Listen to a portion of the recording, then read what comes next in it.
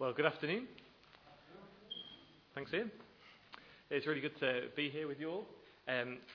As some of you know, when we have Cafe Church every 6 weeks or so, we take a break from our preaching series, which is currently, we're looking through the book of Acts under the title of Mission Unstoppable. And when we're on Cafe Church, we take a break from that and we look at God, the Gospel, and something. So I picked advertising, which seems a bit weird, but hopefully by the end of it we'll make some sense out of it. So as a church, we believe that Jesus calls us to live within a culture, and the point of these God, the Gospel, and the Cafe Churches is to try and help us to engage a little bit better with the culture that we live in. So this afternoon we're looking at the idea of God, the Gospel, and advertising. And I kind of want to think about what is at the heart of advertising and where does that lead. And hopefully that will make some sense. And then I want to kind of shift our view to the Gospel's response. And then kind of say, what does Jesus say to the heart response, to the foundation of some advertising? Hopefully we'll get there and that'll make some sense. So by the end you'll be able to answer that question if I worded it correctly. So let me start, however, by saying that I don't think that advertising is wrong or sinful, or that Christians shouldn't work in advertising, or that Christians shouldn't advertise their business or churches. Like all things, the Bible doesn't have, like a lot of things, the Bible doesn't have a direct command about it. There weren't particularly any advertising agencies that we know of in the first century. So there's some good in it and there's some bad in it. However, some adverts can be inappropriate and unhelpful and upsetting. My dad flies model aeroplanes, and that just is way off topic, you may think. But he has a friend who was the editor for a magazine, a model aeroplane magazine that none of you will ever have heard of or read.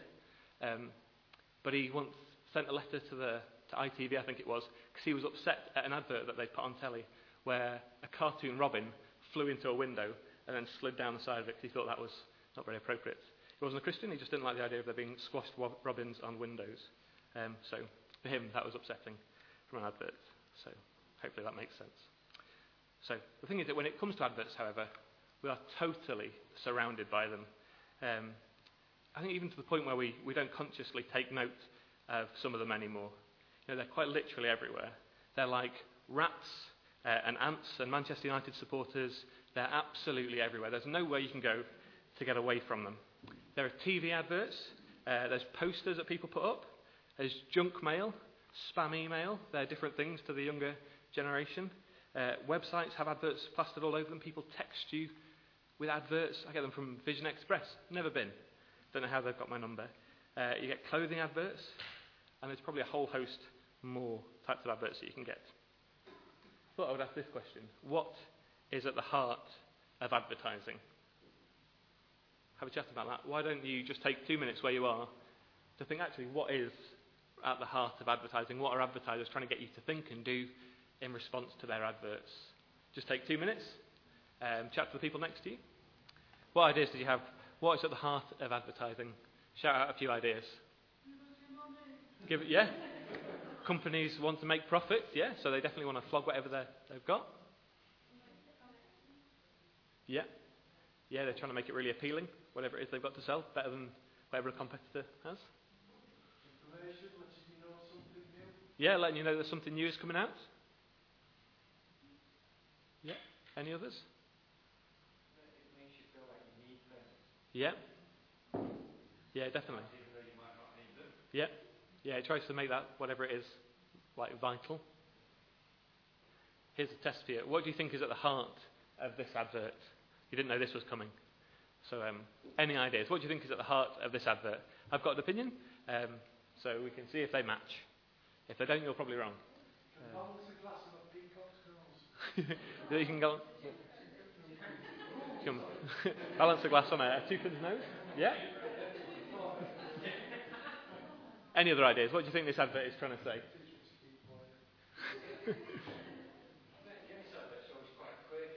Yeah, definitely. Yeah. Yeah. It's very memorable as well, and people kind of see the toucan and think Guinness now. Yeah. Yeah, definitely. I think think there's an element to this. It says, show off your brand. Then it's got the Guinness on the toucan's beak or bill. I'm not sure of the official there. But I think it's almost trying to say, look, if you drink this, you'll be cool. Maybe like a toucan, if that's particularly cool. But I think it says, look, show off your brand. Be proud to drink Guinness. This is what kind of cool people would do, even though they're full of calories. Okay, next one. Apart from the fact that this chap is thoroughly irritating on the Go Compare advert, what do you think is at the heart of that advert? Memorable? Yeah, very memorable. Yeah, Sam, who's never bought insurance in his life, as far as I'm aware, knew exactly what it was straight away. It was very memorable. Any other ideas? He's very loud, so you definitely will hear what he's trying to sell. Yeah. Yeah, as I was thinking about that, I thought almost I felt like they were saying, come to use us, because we'll save you the most money possible, and money is kind of the most important thing, if that makes sense. Because I can save you the most, we're the best at saving you what is most important. But you could disagree. This one I've struggled with the most. What do you think is at the heart of this advert? Oh, by the way, I'm assuming everyone knows when this advert would be played out. Christmas. Yeah. So what do you think is at the heart of this advert?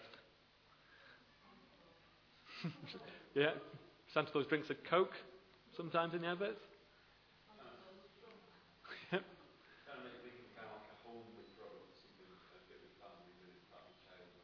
Yeah. Yeah, just want to make it like homely and kind of, Christmas. You can't have Christmas without Coke almost. But I also think that Coke played this advert really late on in the season because they don't want to kind of get wrapped into... We went into Morrison's a few weeks ago. It was the first weekend in September and the advent calendars were up. I thought, this is just ridiculous. Why are the advent calendars already up? And I think Coke put this advert out later saying, look, Christmas has now started because the Coke advert's been on telly. And in the office, me and Sam said that's what we thought. When you see the Coke advert, Christmas has started. Okay, last one. The Model T. Any idea what this advert is trying to get at?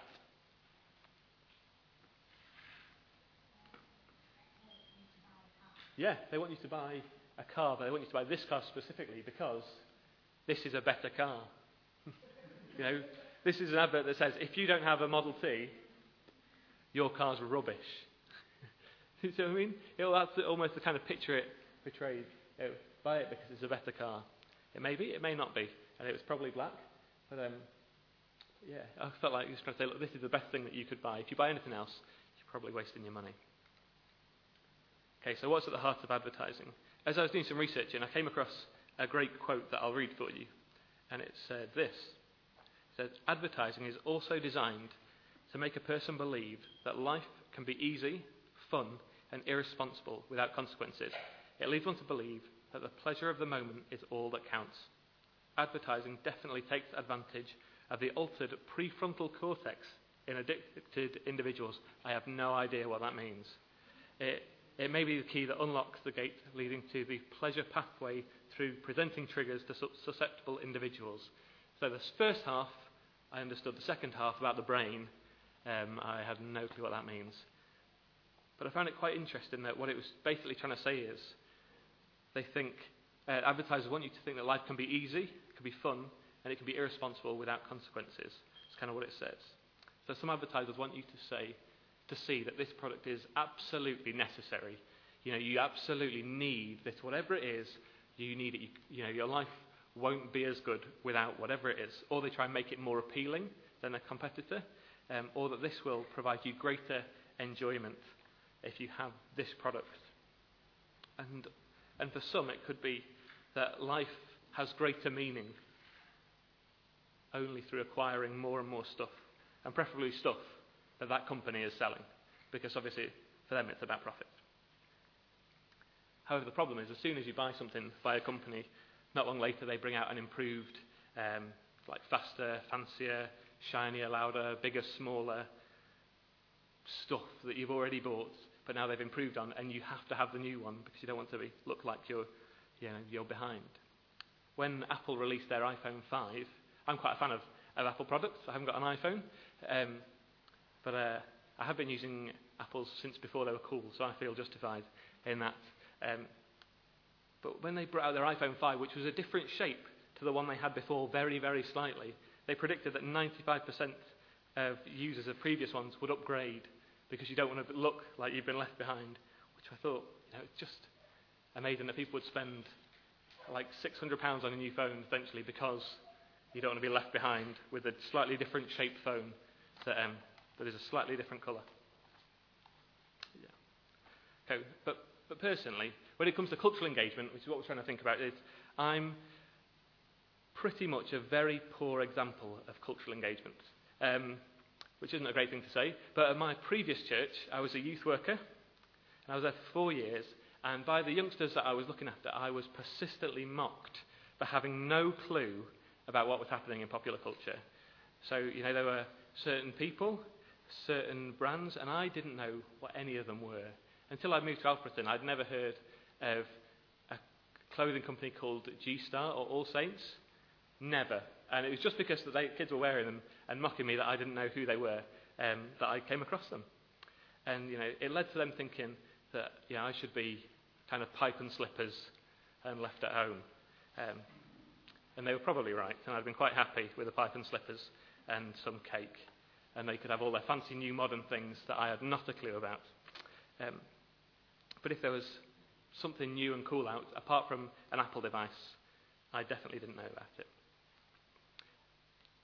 However, I think that simply the heart of advertising is this, that it leads all of us into a position of thinking, if only. I think that's what they're trying to get to. They want you to think, if only I could have whatever that is. So it could be, if only I had the clearest skin that they're portraying in this advert, then I'd be beautiful and have a boyfriend or a girlfriend. If only I had that car, I'd be chisel-jawed like the man who's driving it. I'd be more environmentally friendly, or I'd be cooler or faster or safer because it's got a better NCAP rating than I am currently. However, buying a new car doesn't change the shape of your jawline. If I got that deodorant or perfume, I'd be more physically appealing to others. And if I had that holiday, with the beaches and the dolphins and Arnold Schwarzenegger, then I'd be truly relaxed. They kind of think, if only I could get whatever it is, then I'd be whatever they want me to believe. So that's why we go out and buy stuff from adverts. I think what the whole idea there is, it's trying to make us make idols out of things. I don't think this is the same for all advertising, but basically we try and make, the adverts want us to make little idols out of whatever stuff it is that they're selling. They want us to kind of make our reason for living acquiring whatever it is they want to sell to us for an enormous price a lot of the time. Or that it's the only thing that gives us real meaning in life. Instead of using things and loving people, we sometimes swap those around to use people and love things. And idolatry, if it works out, if we make idols out of things, idolatry starts to screw up our priorities. And making something an idol, we give that something, whatever it is, be it like an object or an idea or a person, a child, whatever it is in our life, we give it a controlling voice in our life. And they begin to set our agendas and demand our time, and we can begin to worship kind of at the altar of our idols. Whether they're our cars, holidays, gadgets, nice clothes, bought me by my mother-in-law, nice clothes, anything can become an idol. Even good things that are really, really good can become idols very easily. And we end up letting our idols define who we are. Okay. So where does this lead? Where does this idea of making idols lead? I think partly it can be it can be a little bit odd. I think we can, if we've got different idols of different things, we can start to play off our idols almost one against another. I was listening to somebody talk about this, and they make like quite a comical kind of situation out of it. Our idols can vie for position in our lives and our time. So, say we have an idol of career progression. We want to do better in our career. We work longer hours, but we're missing out on kind of good family time. Our idol of popularity may cause us to spend more time with our friends at the expense of spending time with Christian friends in church or midweek groups. But it's really important, obviously, for us to be mixing with other friends as well, but we don't want them to damage our time we spend with other Christians. if we're not careful, we can run around trying to please one idol and then another. So the guy I was listening to said if you idolize getting a new car, you spend longer at work to make more money for that car, but then you realise you've upset your idol of the nice happy family, so you run home and you're all apologetic and you bring like presents and flowers to try and appease that idol, and then you realise that I haven't seen the idol of all your friends, so you go off and you let them have a controlling voice and you have to try and appease all of them. So here's 4 things that I think this can all lead to.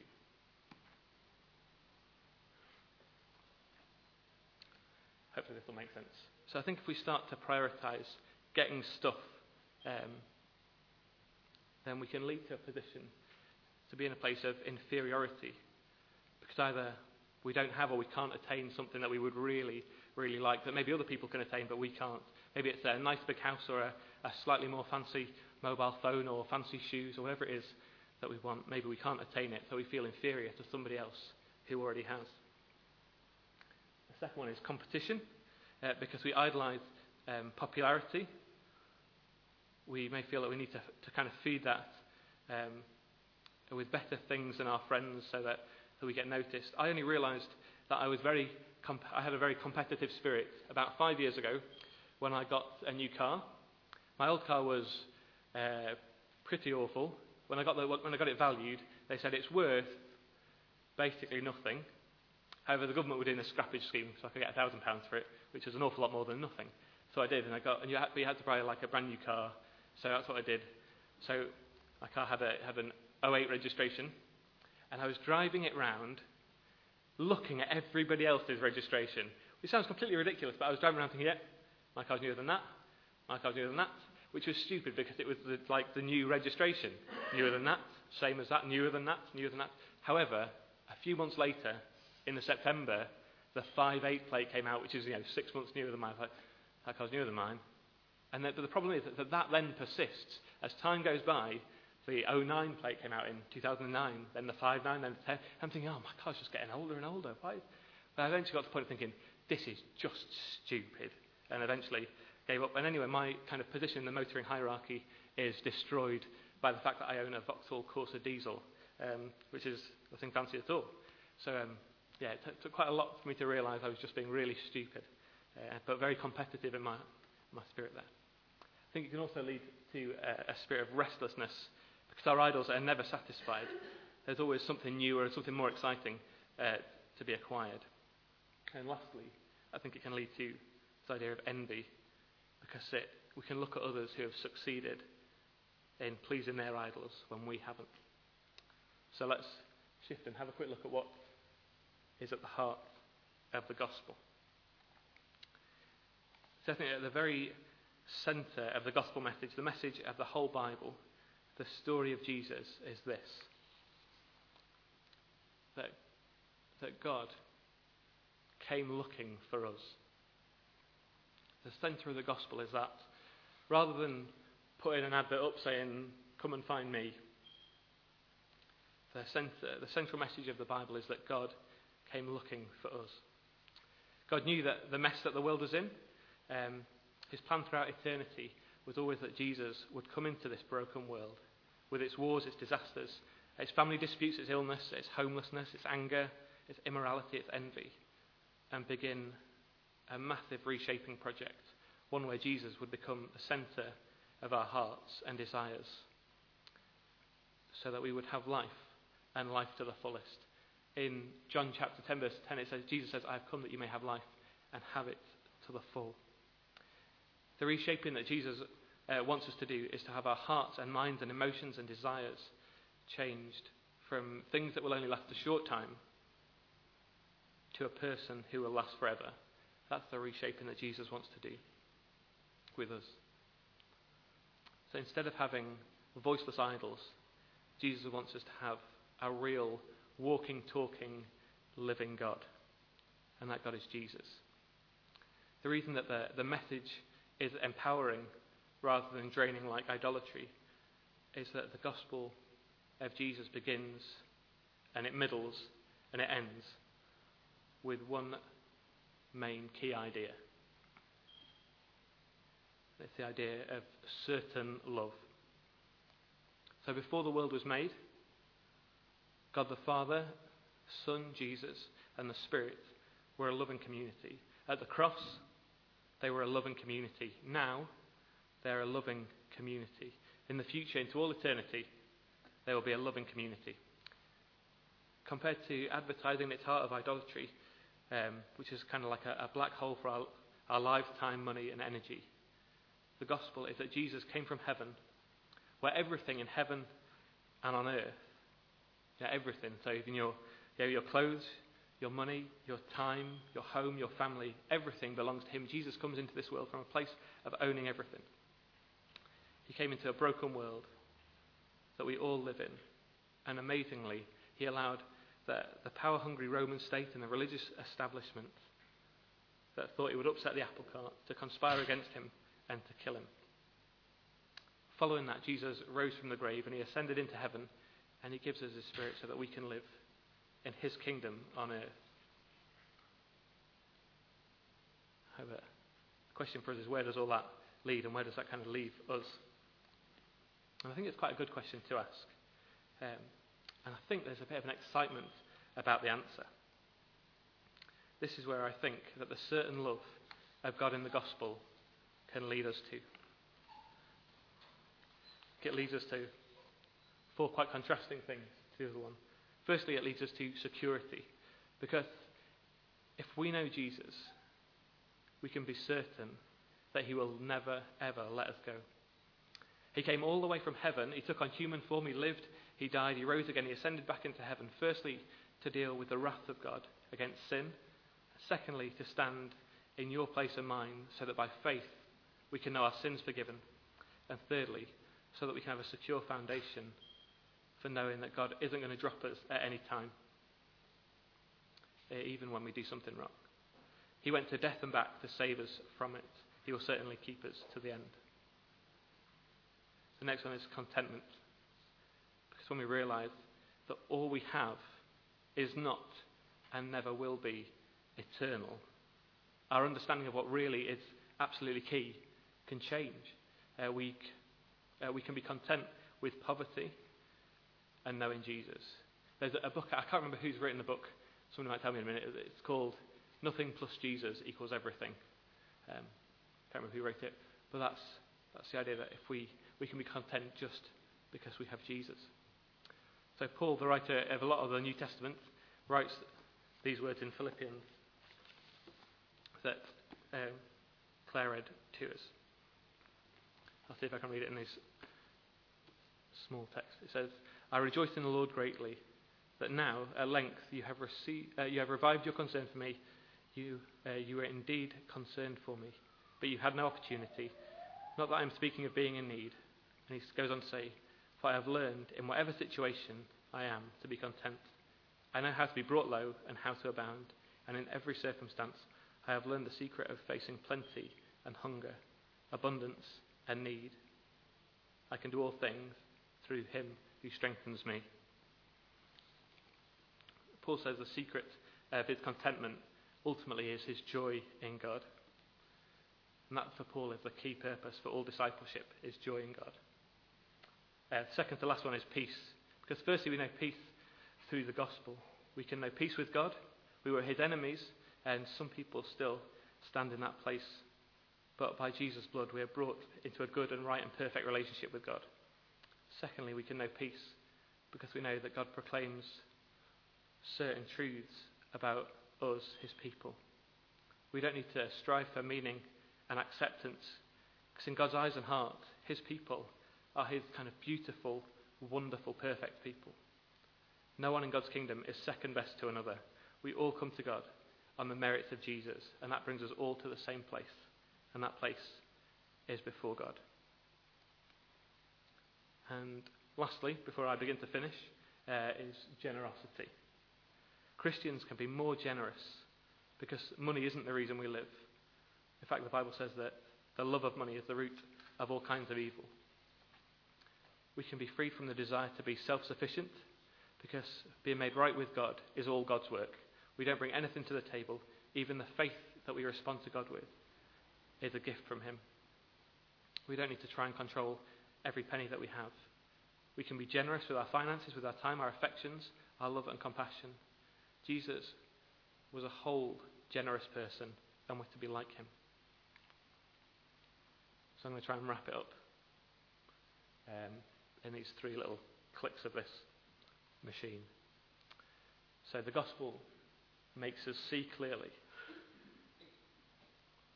The truth of the gospel, simply put, is this. Oh no. We have set up our own idols that take God's place. We reject God's rule in our lives. That's the first half of the gospel. And that's where people who don't know Jesus lived. And it says, oh no, because at that point people are enemies with God. However, there is the other half, which is, oh yes. Jesus came. He made a relationship with God possible. He came so that we could have life to the fullest. He came so that we would have a pure purpose in life. The stage between the oh no and the oh yes is a simple one. It's one of asking God to forgive us for our past and to shape our future. In the New Testament, I should have marked the page, Paul writes to a young pastor in one of his letters. And I'm looking in the wrong place. In 1 Timothy, this is where you should mark things. Too many books that begin with T all around the same point there. At the end of the book of 1 Timothy, Paul writes these words to Timothy.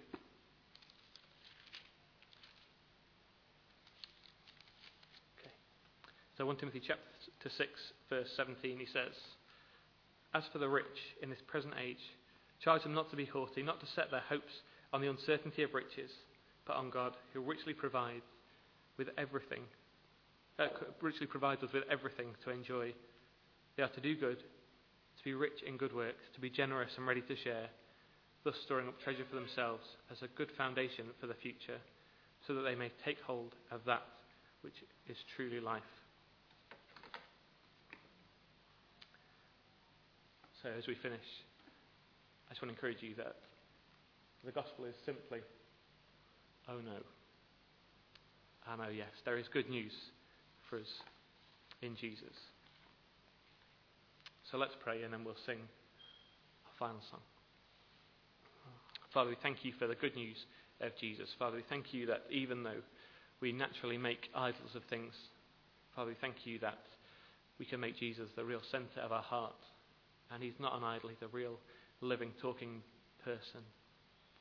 And he wants us to have life and enjoy it to the fullest. Father, I thank you that is such an amazing privilege. Father, I pray that you'll help us to understand that a little bit more and understand what it means to have Jesus at the centre of our being. Father, I thank you that he is good and pure and that he is going to bring with him that sense of certain love, and that he brings us into a relationship with you of certain pure love. Amen.